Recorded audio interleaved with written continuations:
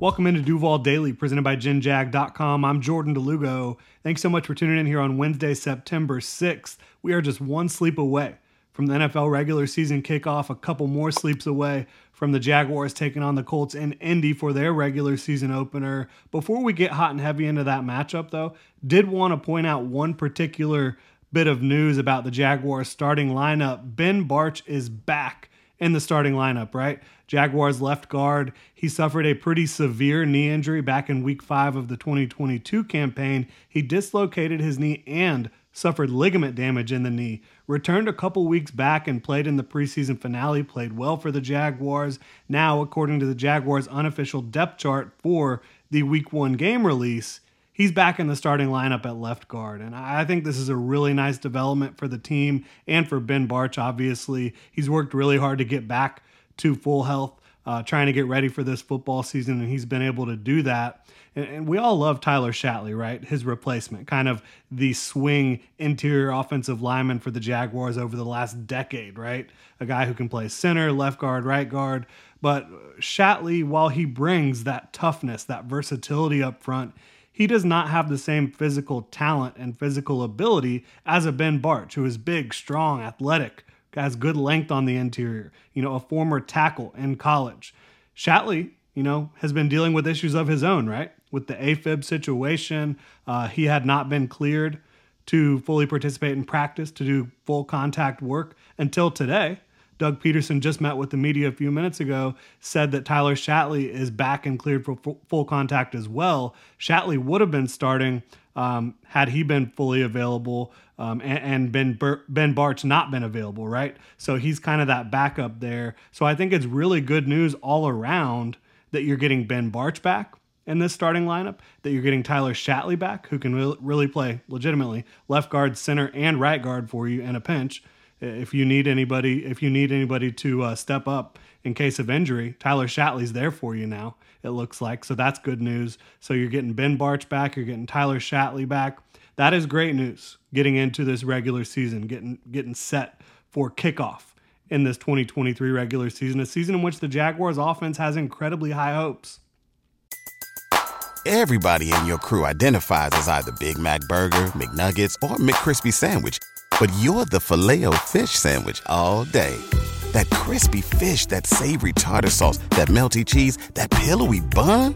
Yeah, you get it. Every time. And if you love the Filet-O-Fish, right now you can catch 2 of the classics you love for just $6. Limited time only. Price and participation may vary. Cannot be combined with any other offer. Single item at regular price. Ba-da-ba-ba-ba.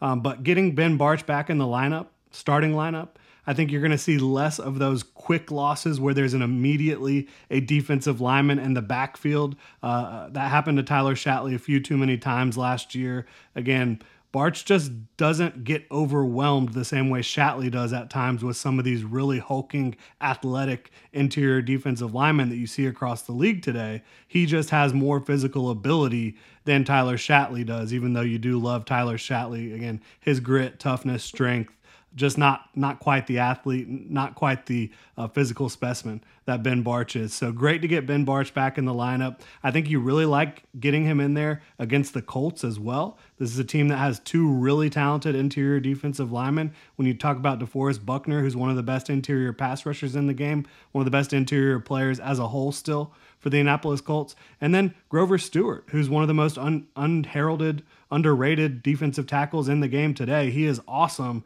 So getting Ben Bartch back for this matchup, I think really helps because you have 2 really talented interior defensive linemen for the Colts. I think he's going to be able to handle that a little bit better than Tyler Shatley would be able to. And I think that he's played well throughout his career for the Jaguars against the Colts. Dating back these last 3 matchups that he's had against the Colts, I think he's played pretty well overall. And with Bartch playing at left guard, a healthy Brandon Sheriff at right guard, Luke Fortner going into his second year at center after starting every single snap for the Jaguars at center as a rookie in 2022. I think their interior offensive line has a chance to be a lot better in 2023, both in the run blocking department and in pass protection. And don't forget, this is the second year for all of these guys under Doug Peterson and Phil Rauscher, their offensive line coach. So I think just based on The fact that there's more continuity, that they've got the second year in this system, I think that you could see improvement there, but also, just Ben Bartch being healthy, Luke Fortner being in his second year in the league, having a ton of experience during his rookie year, and Brandon Sheriff, knock on wood, as long as he stays healthy, he should be able to play at a Pro Bowl level. He was battling through injuries last year, was still able to play pretty well for the Jaguars, but he's looked like a monster throughout training camp in the preseason when he's been able to get into the game. So I think you're going to see an improved Jaguars interior offensive line this Sunday against the Indianapolis Colts, and Ben Bartch, in my opinion, is a big part of that. Really appreciate y'all tuning in. If you enjoy the content, please like, subscribe, hit that notification bell. You can also check out ginjag.com/shop, pick up some new Duval gear. Y'all have a good one.